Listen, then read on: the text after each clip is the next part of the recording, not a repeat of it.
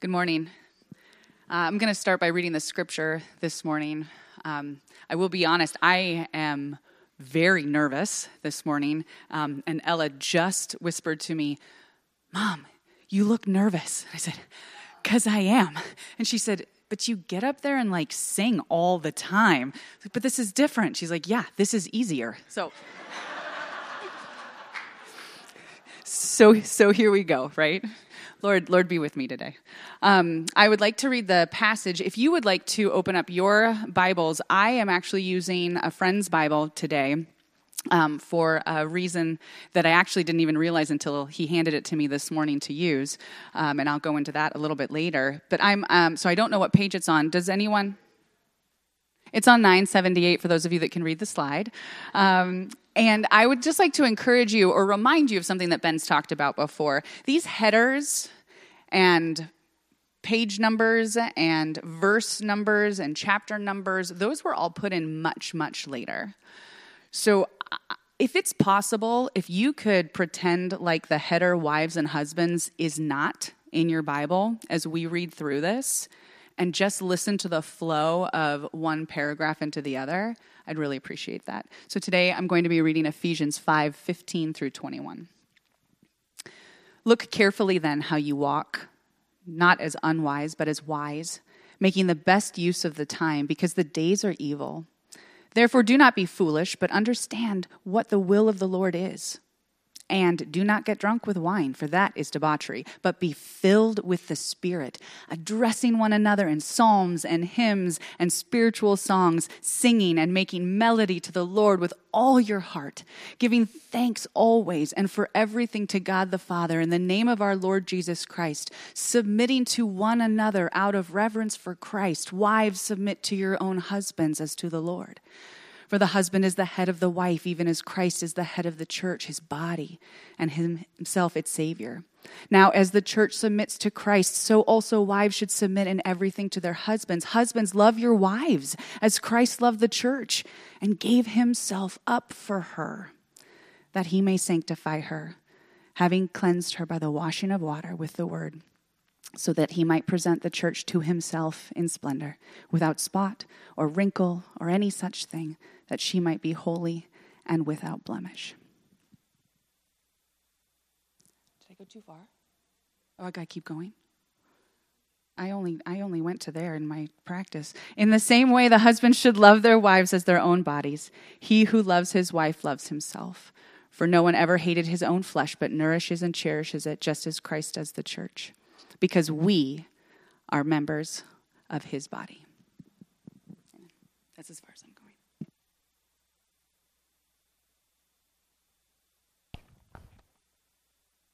Thank you. As we've been discussing on this for a number of weeks now, and even this week, trying to figure out where to go today, and beginning a conversation on marriage is extreme, right? So we think at least this morning to take a part of it and begin in the foundation of marriage and what God's Word says about it as we start to look at this passage and wade into it. And then next week we'll do a little bit more. I'll explain that a little more fully further. Paul says in marriage at the end of this passage, that's why I was wondering if you were going to go to the end, because I'm beginning with verse 32. He says, "This mystery is profound." You know what the word profound is in the Greek? If you read my title, you probably guess at it. It's mega. It's mega. This mystery is mega. So literally, mega mysterion. It's a mega mystery. Marriage is a mega mystery. So I'm just going to pray, and let's close. And let's sing and clap. That would be ridiculous. We don't clap.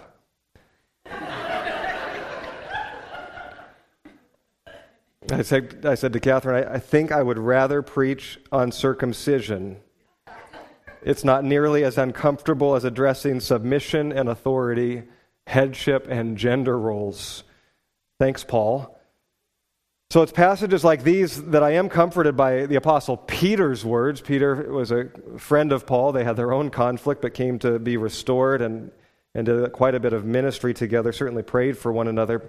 Peter said in his letter, his second letter, 2 Peter 3:15, speaking of Paul, he said, "Our beloved brother Paul also wrote to you according to the wisdom given to him, as he does in all of his letters. And there are some things in them that are hard to understand, which the ignorant and unstable twist to their own destruction as they do the other scriptures." So, thank you, Peter. We have encouragement when we read words from Paul that are hard to understand. Lord, may we not be ignorant and unstable. May we not twist God's word to our own destruction. We come with this posture of humility to receive it. Many have twisted God's word. Many have twisted even this very passage and have brought abuse through it. The Bible begins with a marriage and ends with one. Do you know that? In Genesis chapter 1 and 2, there's a marriage. In Revelation 19, there's the future telling of the marriage banquet of the Lamb. So marriage is God's idea, and it's kind of important. We can't just skip over it.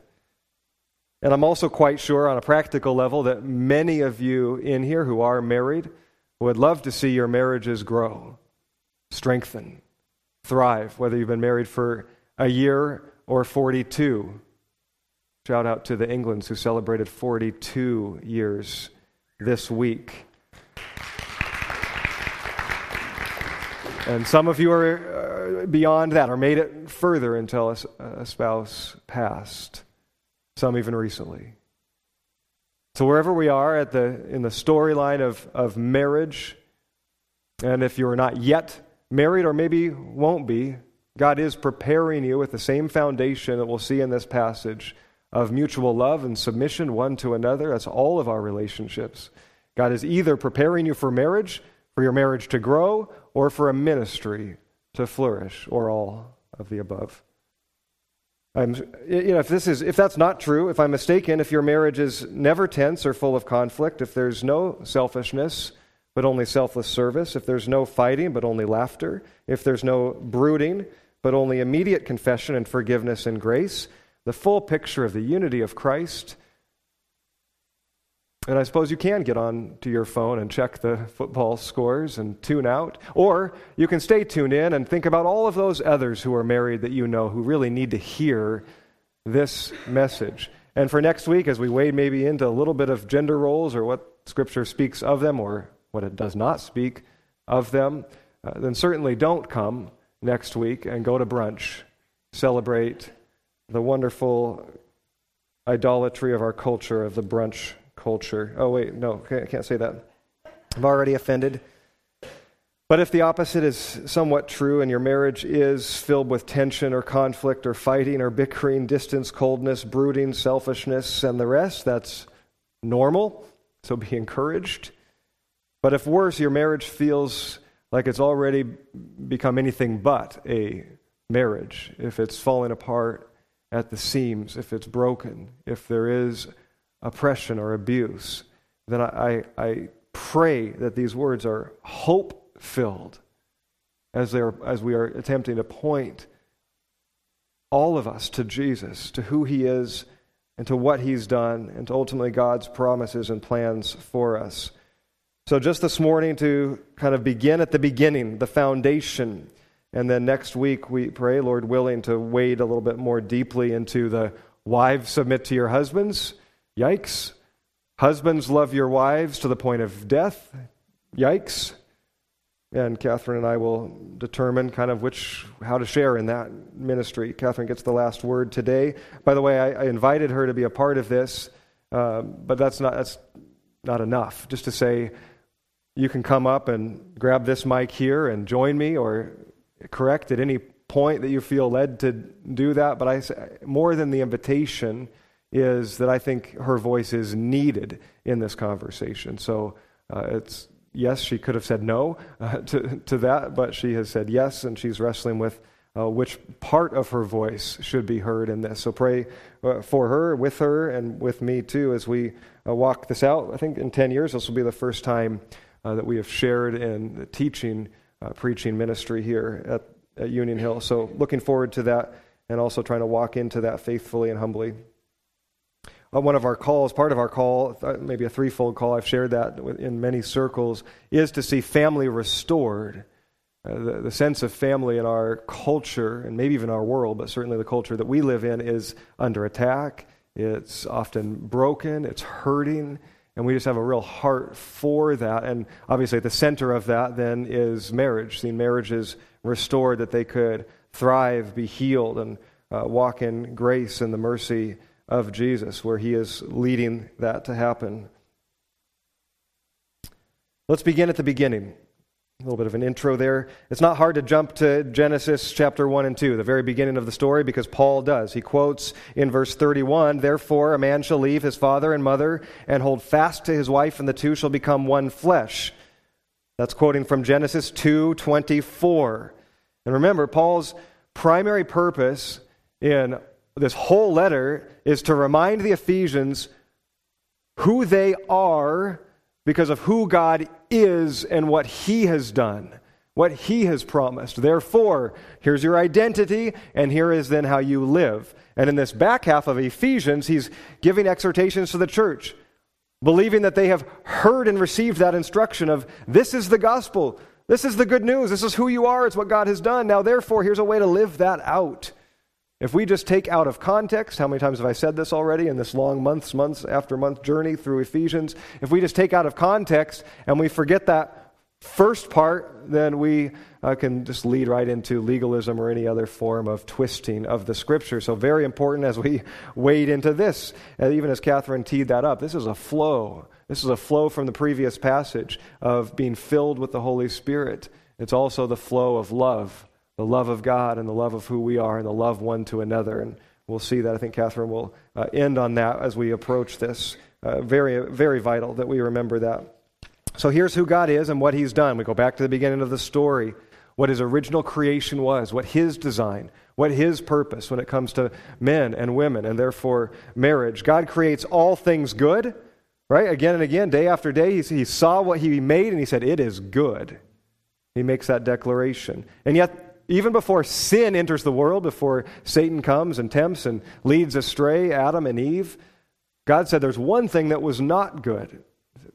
If God created all that was good, how was there one thing that was not good? It was incomplete. It was not fulfilled. He said, this is Genesis 2:18, the Lord God said, it's not good that man would be alone, so I will make a helper fit for him. Now we know that helper fit for him is Eve. Eve is the ultimate pinnacle of God's creation. We also need to understand the word helper. I hope you do. We see that Eve is made from a rib of Adam because woman needs man just as man needs woman. They are completing one another. They are complementary. That word helper is ezer in the Hebrew. Most often in the Bible it's used for God himself. God comes as a helper to his people. When Jesus later, it would be in the Greek, he would say, I will send you another helper, another counselor. The word is paraclete, so it's a different word, but he's saying, I'm sending another of the same kind, allos, like me. So Jesus is basically saying, I am your helper, and I'm sending another one, the Holy Spirit. So from the beginning, we see that this is the word chosen for Eve, for woman, not at all a lesser or an inferior helper. The man's got it, but you could come along and help him in his way. Make it easier for him to do his job. That is not at all this word. The other way that this word ezer is used in the Scriptures is for military force. Just when a battle could not be won or when they were losing, help came, ezer came in the form of troops.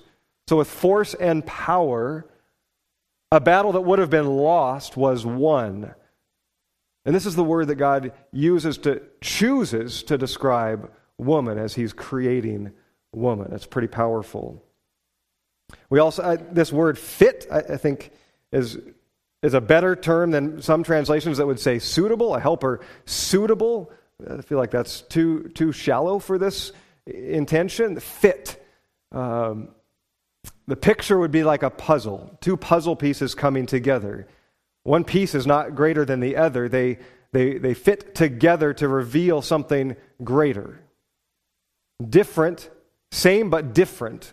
That's the idea of this fit. They fit together, and therefore that rib picture. And often when I'm doing a wedding ceremony, I'll bring us back to that story of God's creation. Notice the rib, the side. Woman is side by side, not in front, not behind. That's how men and women are called to journey through life together in marriage, to become one flesh. Now, for you that are more inclined to the sciences than the arts, consider even the atomic level, the very base of all things physically revealed. We have two forces that are drawn together and hold together. Literally, I've heard it said, it's what makes the world spin.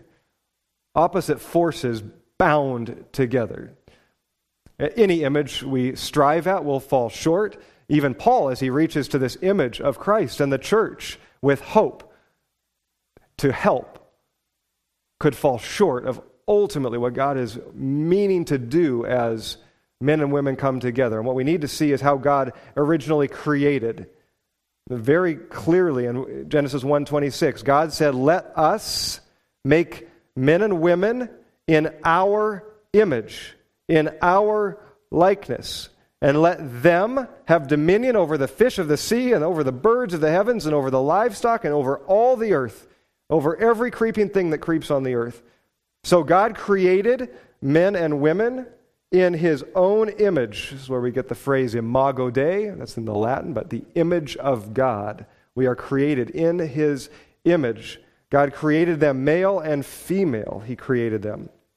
It's the only time in all of Genesis that God speaks of himself in the plural. Let us make man in our image. We see this first picture of God being one but more than one. It's the idea of the Trinity that later gets fleshed out in Jesus and in the Holy Spirit.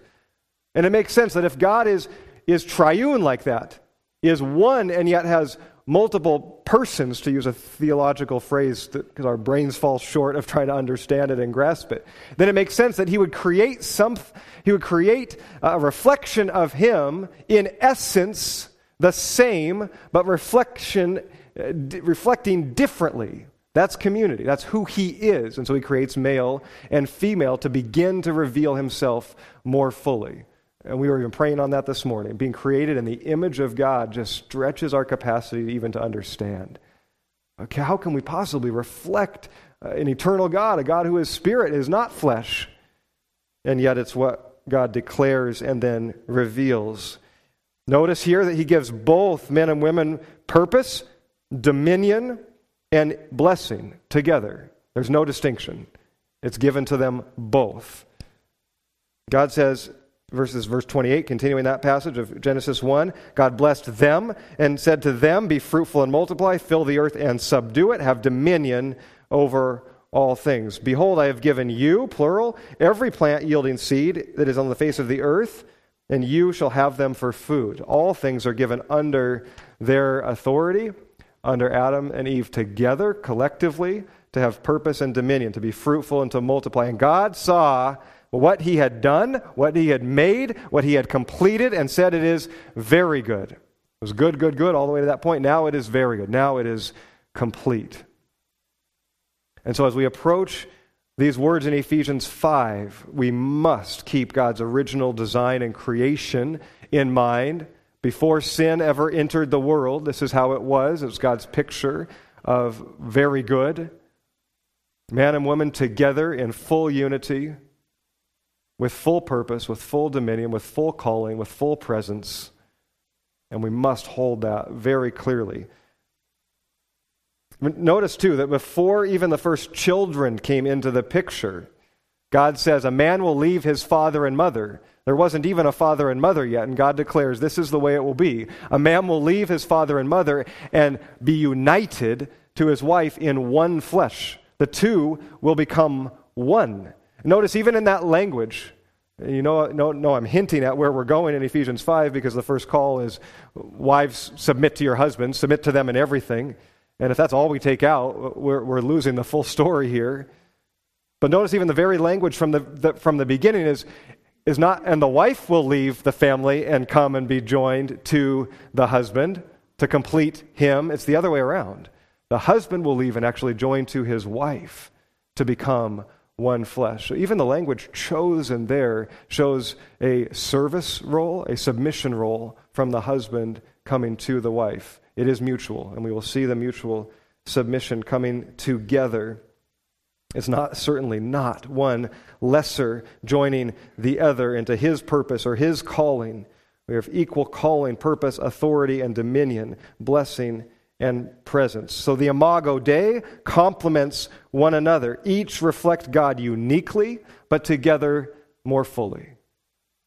Tim Keller, in his book, The Meaning of Marriage, and I would recommend that book. He and Kathy wrote that together, and they have an ongoing ministry for families, for marriages, and I really appreciate their ministry together, how they've wrestled through so much, especially with Kathy being a strong, independent woman is how she was raised and how she continues to lead in ministry. And so seeing the way that they minister together is encouraging to Catherine and I. So Tim writes this in one of the chapters, I think early on maybe. He says, everything in the creation account proclaims that marriage next to our relationship to God is the most profound relationship that there is.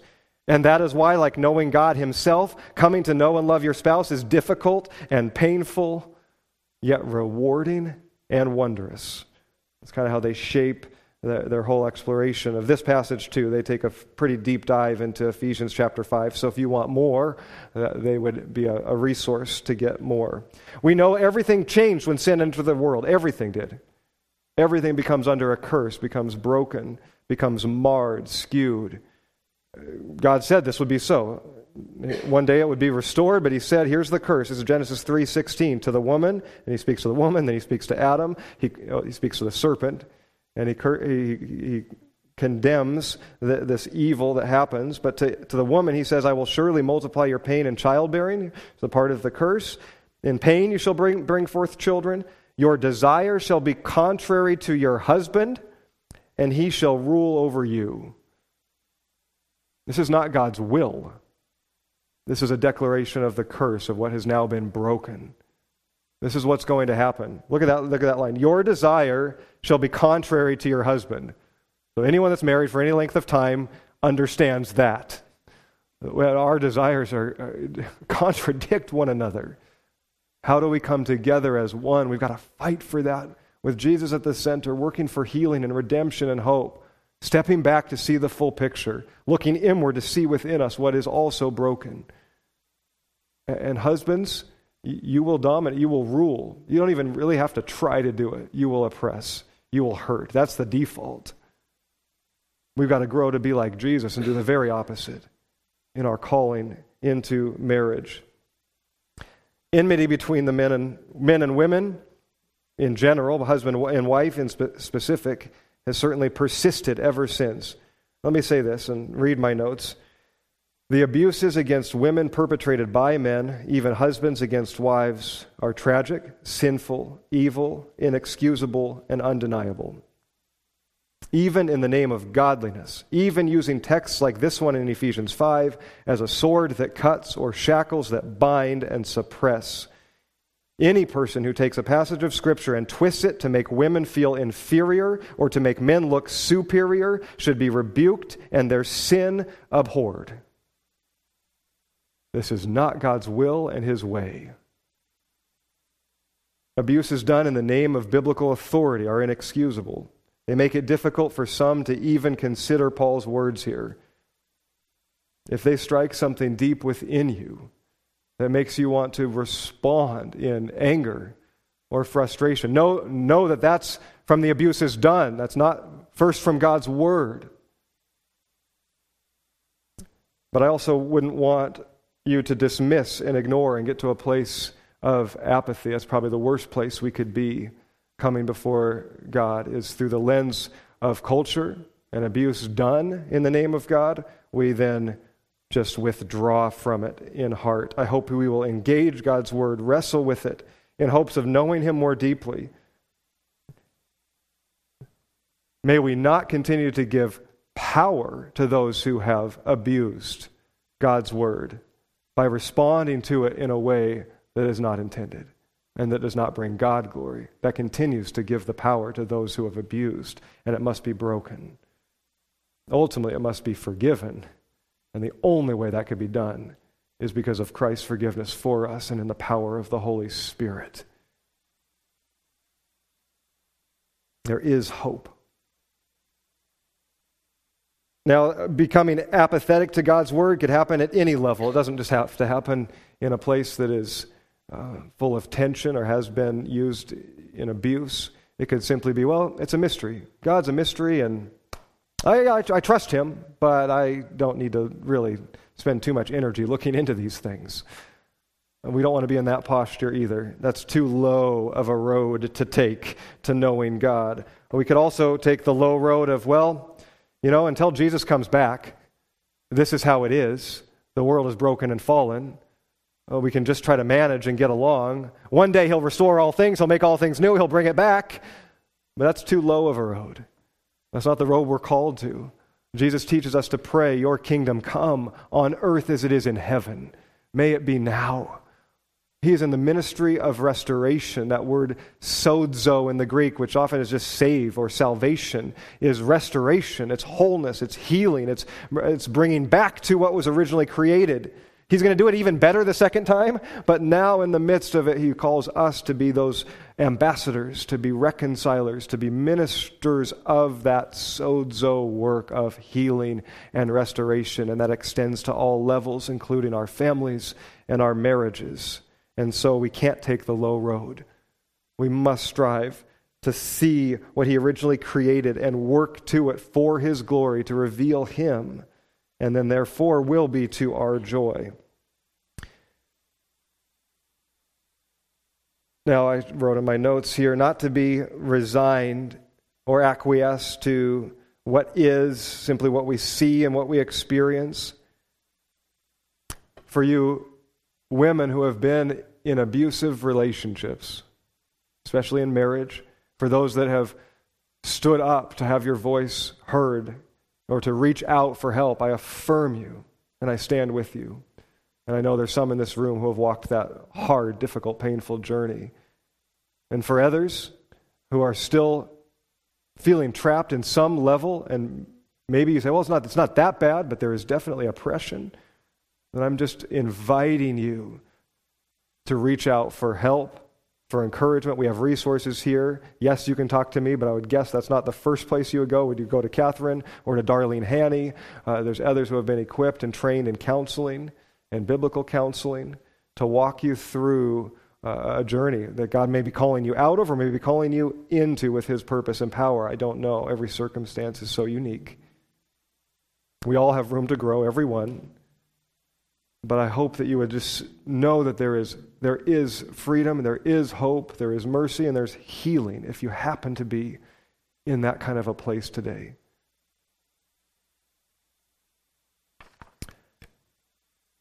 To be true, yes, the ways of marriage, the ways of God in general, but the ways of marriage in specific are a profound mystery, but all things find their fulfillment and full revelation in the person of Jesus. So even when we come to a passage like this one, or hard words that we first may wonder at or bristle at, we need to come back to putting our focus on who Jesus is. And that's ultimately what Paul does. He calls us to Christ. He calls us to his picture of both love and submission, and we'll wade into that more fully. But we also need to understand this word mystery. It's not just, it's a mystery, it's an otherworldly, incomprehensible, lofty thought that we could never really grasp.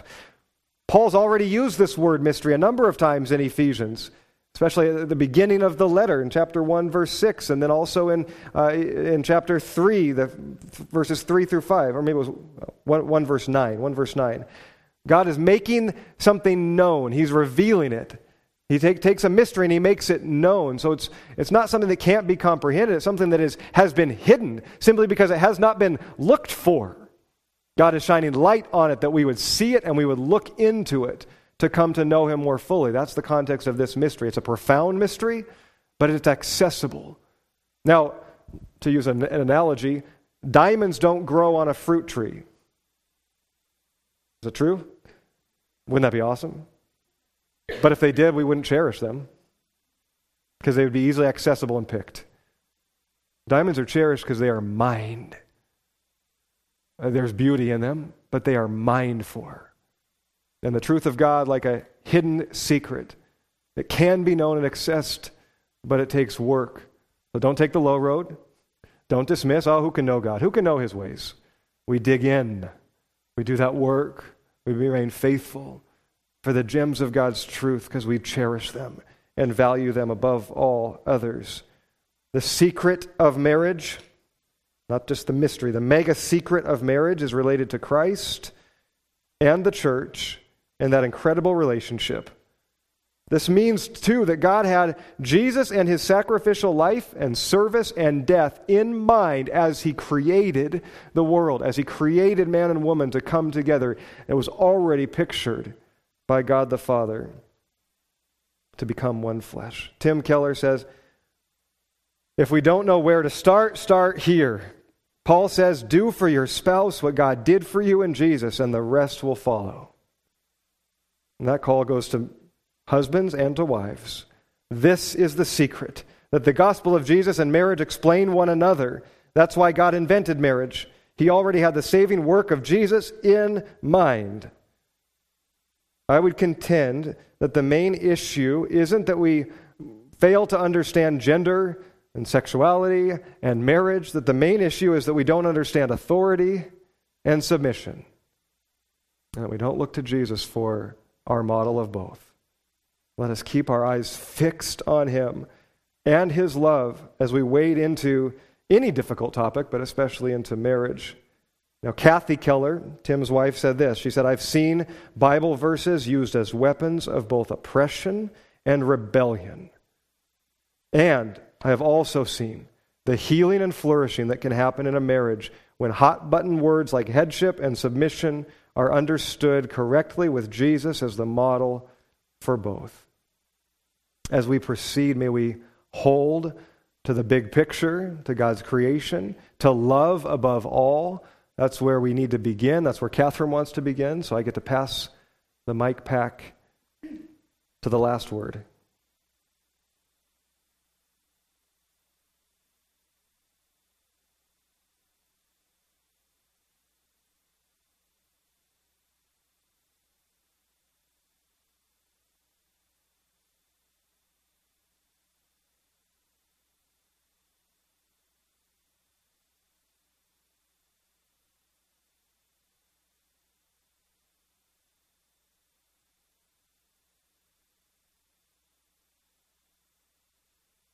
Check. Hello, can you hear me? Woo. If this feels like a really long introduction, you're not wrong. When Ben started Ephesians, we actually talked about chapter 5 way in the beginning. And I said, if this fits with you, I would love to really work side by side in the teaching of chapter 5.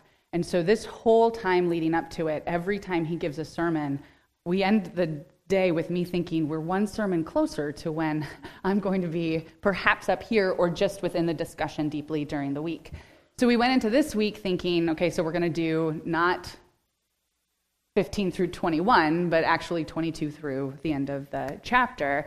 And the more we teased out the importance of the context around these scriptures, the more we felt it was our responsibility to start with things like love and our identity in Christ before tackling some of the sometimes more myopic portions of that particular chapter.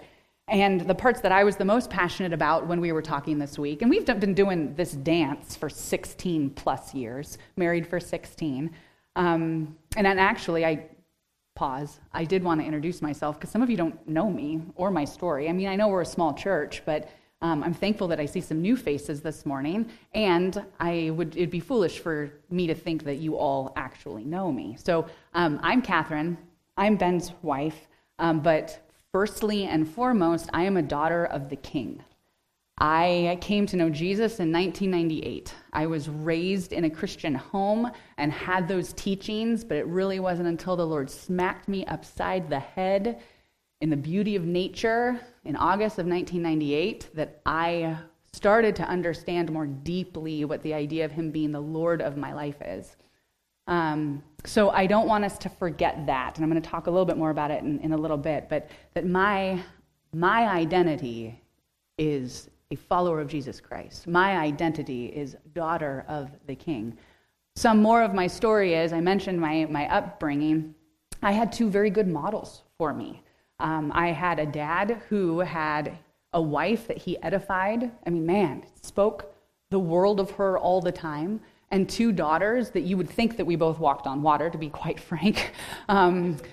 He wanted to make sure that we had a path through life, that we could access all of the things that we wanted to access, regardless of what society said. Wanted to make sure that whoever it was we were going to marry knew that they weren't worth it. Like that there is no one. Yeah, and you can ask Ben for the testimony. He'll tell you. My dad did a very good job. Also modeled for me was a mom, and I'm sorry, guys, you're allowed to give me the timeout sign because I didn't check in with them about this introduction. But I had a mom who showed me what strong womanhood is and serving her husband. And for many years, Dad wasn't going to church with us.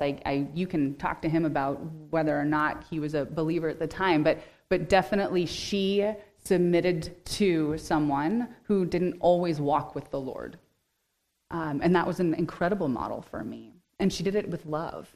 And my dad loved her unconditionally. I had really good models. So I'm actually not the best person to be talking about submitting necessarily, because I also then have a relationship with where it looks a lot like what we're going to talk about next week in chapter 5. I submit to my husband. I understand that he's my headship, but our relationship is a really good one where he loves me back and he edifies me and he encourages me in my giftings. And that's not always the case for all relationships. And so I stand here knowing that I am bathed in all sorts of privilege when it comes to relationships.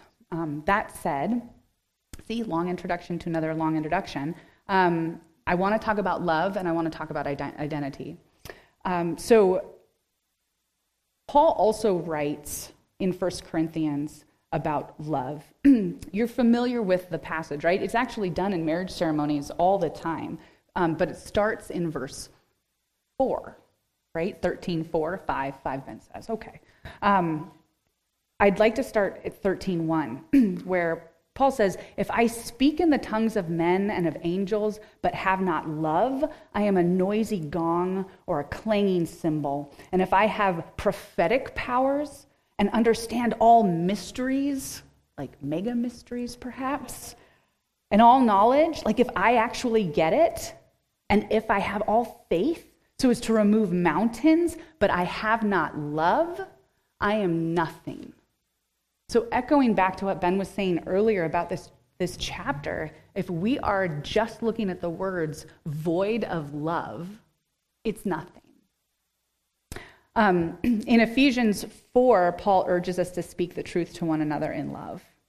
And it's so vital that we continue to do that, is to speak the truth in love. He says here, as he concludes chapter 5 and as he starts chapter 6, it's a continuation of loving one another. And a part of that loving one another is submission to one another. And he's speaking to all of us, not just wives or husbands or kids or. He's speaking to us all, that we are to be submitting to one another. And it's a component of showing love to one another. And so it's really important not to take the words out of the context, right? So let's go back to the passage, starting in 18. Do not get drunk with wine, for that's debauchery, but be filled with the Spirit, addressing one another. And can I just tell you how much I love this passage? I mean, for those of you that have seen me lead worship on a Sunday morning, listen to this, right? You're going to be filled with the Spirit, addressing one another in psalms and hymns, yes, Paul, and spiritual songs, yes, Paul, singing and making melody to the Lord with your heart, yes, Paul, giving thanks always and for everything to God the Father in the name of our Lord Jesus Christ, yes, submitting to one another out of reverence for Christ, something that you may not know about me, but you can ask my friends. Part of my Imago Day is like being in the trenches together. I like hard things when I get to do them with my fellow believers side by side, which now just opened up an invitation for you. If you've got something hard, you're going to be like, I'm calling Catherine, because as long as I tell her we're in the trenches together, she's going to show up. But it's true. Like this, I'm like, yes, yes, yes, yes. And then verse 22, which literally in the Greek is translated, wives to own husbands, submit actually isn't repeated, just so you know. In your English Bibles, it says, submitting to one another out of reverence for Christ. That word submitting yourself to is one Greek word. Ben can tell you what it is later. It starts with hypo and ends with oi, and there's something in between. It's one word, and I really love that. One Greek word for me submitting myself to someone else. I think that's pretty cool. The next word, shout out to my friend Mika, is the one another is one word, which actually is loosely translated one anothering.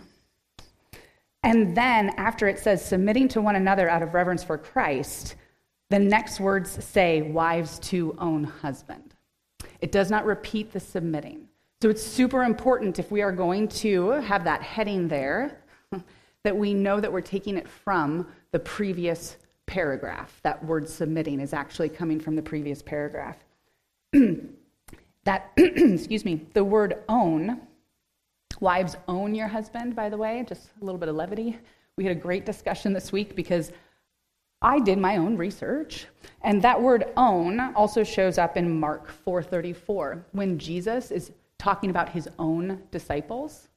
I thought that was so cool. It gave me a different perspective on that, wives to own husbands, right? And so then I started to argue that maybe it was like I was like Jesus owning Ben, and he was like, no, I think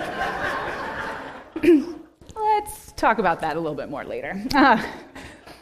So why is this verse 22 so hard for me, right? Because like I said earlier, I'm like, yes, Paul, yes, Paul, yes, Paul, yes, Paul.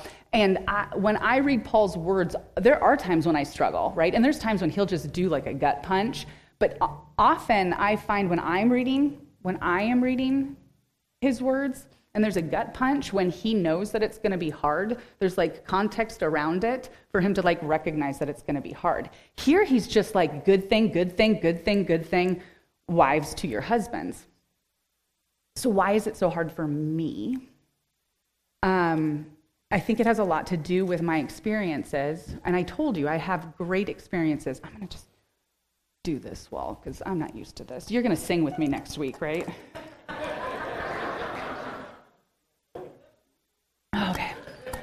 Okay, yeah. But I still have experiences where the impact on me felt a certain way. And perhaps it wasn't the intent of the person, but its impact. I don't want to be told to submit. That feels oppressive.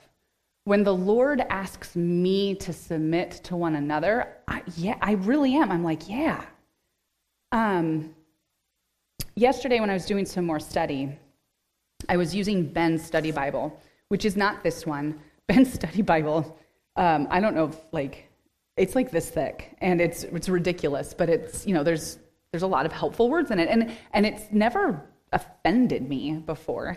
And last night, as I was using it and looking more at this idea of wives to own husbands, it had a footnote in it, like they do. And the footnote said, chapter 5, 22 through 33, a big chunk of scripture. And there were 3 sentences. It said, this passage is the first time this word submit is used. And I was like, ooh, that's interesting. So then I looked up that word submit in the Greek and found the other place where it is. And so actually only in there twice, which I also found really interesting, but I'm not that's for somebody else to talk about. But then the next line in the study Bible said, And it says, wives, submit to your husbands, period. It does not say husbands, submit to your wives, comma. It said, husbands, love your wives. And I thought, yeah, I'm an intelligent woman. I read that. I knew that already. Why did you feel it necessary? You, like I'm angry at some like commentary guy that I've never met before. Why did you feel it necessary to point that out again? What I wanted in the commentary was for them to reference Philippians chapter 2, where I think it's a really beautiful picture of same author, Paul, telling the church that he loves, hey, submit to one another in humility, right? Better than yourselves. We sang a song about it at Westminster. And then, right, so there's the submission part, and then it also talks about Christ pouring himself out. For me, it feels like chapter 2 of Philippians really illustrates a beautiful picture of what Christ is asking me as a wife and Ben as a husband to do. And when I told that to Ben last night, in frustration, with his Bible in my hand, saying, see, this is why, and he said, have you read my notes for next week? We're going over Philippians chapter 2. And I was like, oh, that's great. So I don't have to get into it right now. I'm just trying to offer why it's so important that we be reflective on the love that we're pouring out on our brothers and sisters as we're trying to talk about these really difficult things. Because that experience happens to me often outside of these church walls. That makes sense? If it doesn't, let's have coffee, because I'd love to talk to you more about it. Back to my notes. So there's no verb, okay? Going back to 21. Submitting to one another, there's the verb, but going into 22, it just says, wives to your husbands. There's no verb. It's a continuation from before, from God saying, submit to one another, wives to your husbands. A result of being daily filled with the Holy Spirit. Now, these are Ben's words, and I'm going to read your words, okay? A result of being daily filled with the Holy Spirit is the ability to submit to one another. That's men to men, women to women, men to women, and women to men, brothers and sisters to one another. Verse 21 leads us into an example of, which we will talk about next week, an example of submitting to one another. The only way that this can be done is in the ongoing power of the Holy Spirit. John the Baptist says, we must become less so that he becomes more. And we want to be careful not to ever skew those words.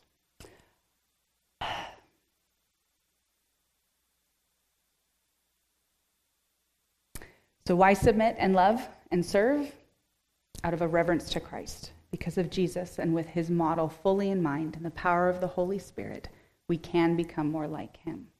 We can give like he gave, serve like he served, sacrifice like he sacrificed, submit like he submitted. And this is how we honor him. This is the only way we begin to see the restoration of God's original design.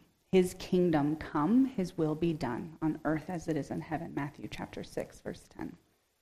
So, Holy Spirit, I need your guidance.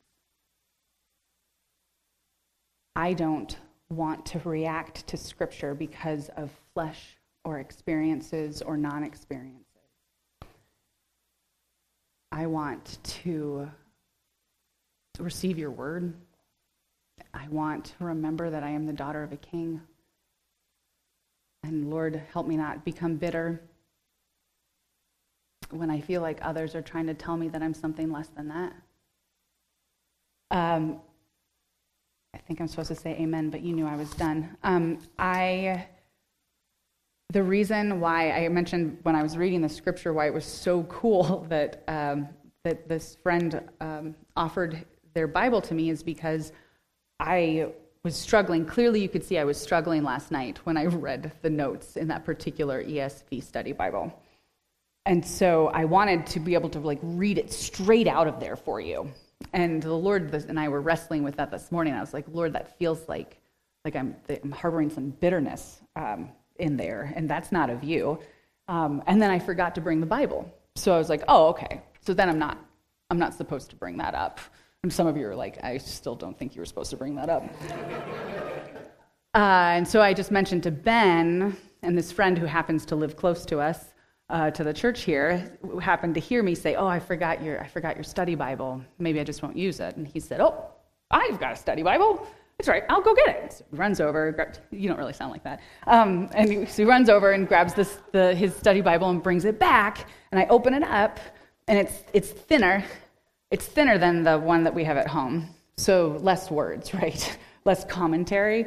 I open up to Ephesians, and I look, and it doesn't have it, actually. It has actually a lot more words and some really interesting commentary that I didn't get to read before talking today, so that could have been helpful. And I was then really, really encouraged because this friend happens to be a husband, and he's got this really cool highlighter in here that clearly he carries with him all the time because there's highlighting everywhere in his scriptures.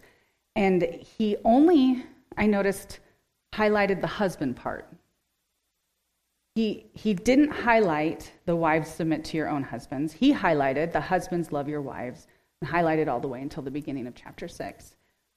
And that part was supposed to be an encouragement the Lord gave to me today, is that just because there are perhaps people who had no intention of offending me by some silly words in the commentary, but the impact was big, I need to remember that there are brothers that I have in Christ in this room who are really serious about loving their wives and not highlighting for their wives, unless your wife has her own Bible that you highlighted that part for her, but I don't think that's actually how it goes. So that is the long introduction to next week's sermon, where we're going to talk about how our relationship actually looks a lot like, or we at least try to make it look like I'm going to stop. Let's pray. Dear Heavenly Father, I thank you that you gift us all differently. I thank you that you make us uniquely in your image. I thank you that I am a daughter of the King. I thank you that you're not done with me yet, that I have so much room to learn and to grow. I thank you, Lord, for the opportunity to share this morning, because it truly does help me appreciate my husband's giftings and workings in a whole new light. Lord, I pray for those that are in the room who don't know you, Lord. Pray, Father, that your love would be the only message that they heard today, that there would be no other details that got in the way of that.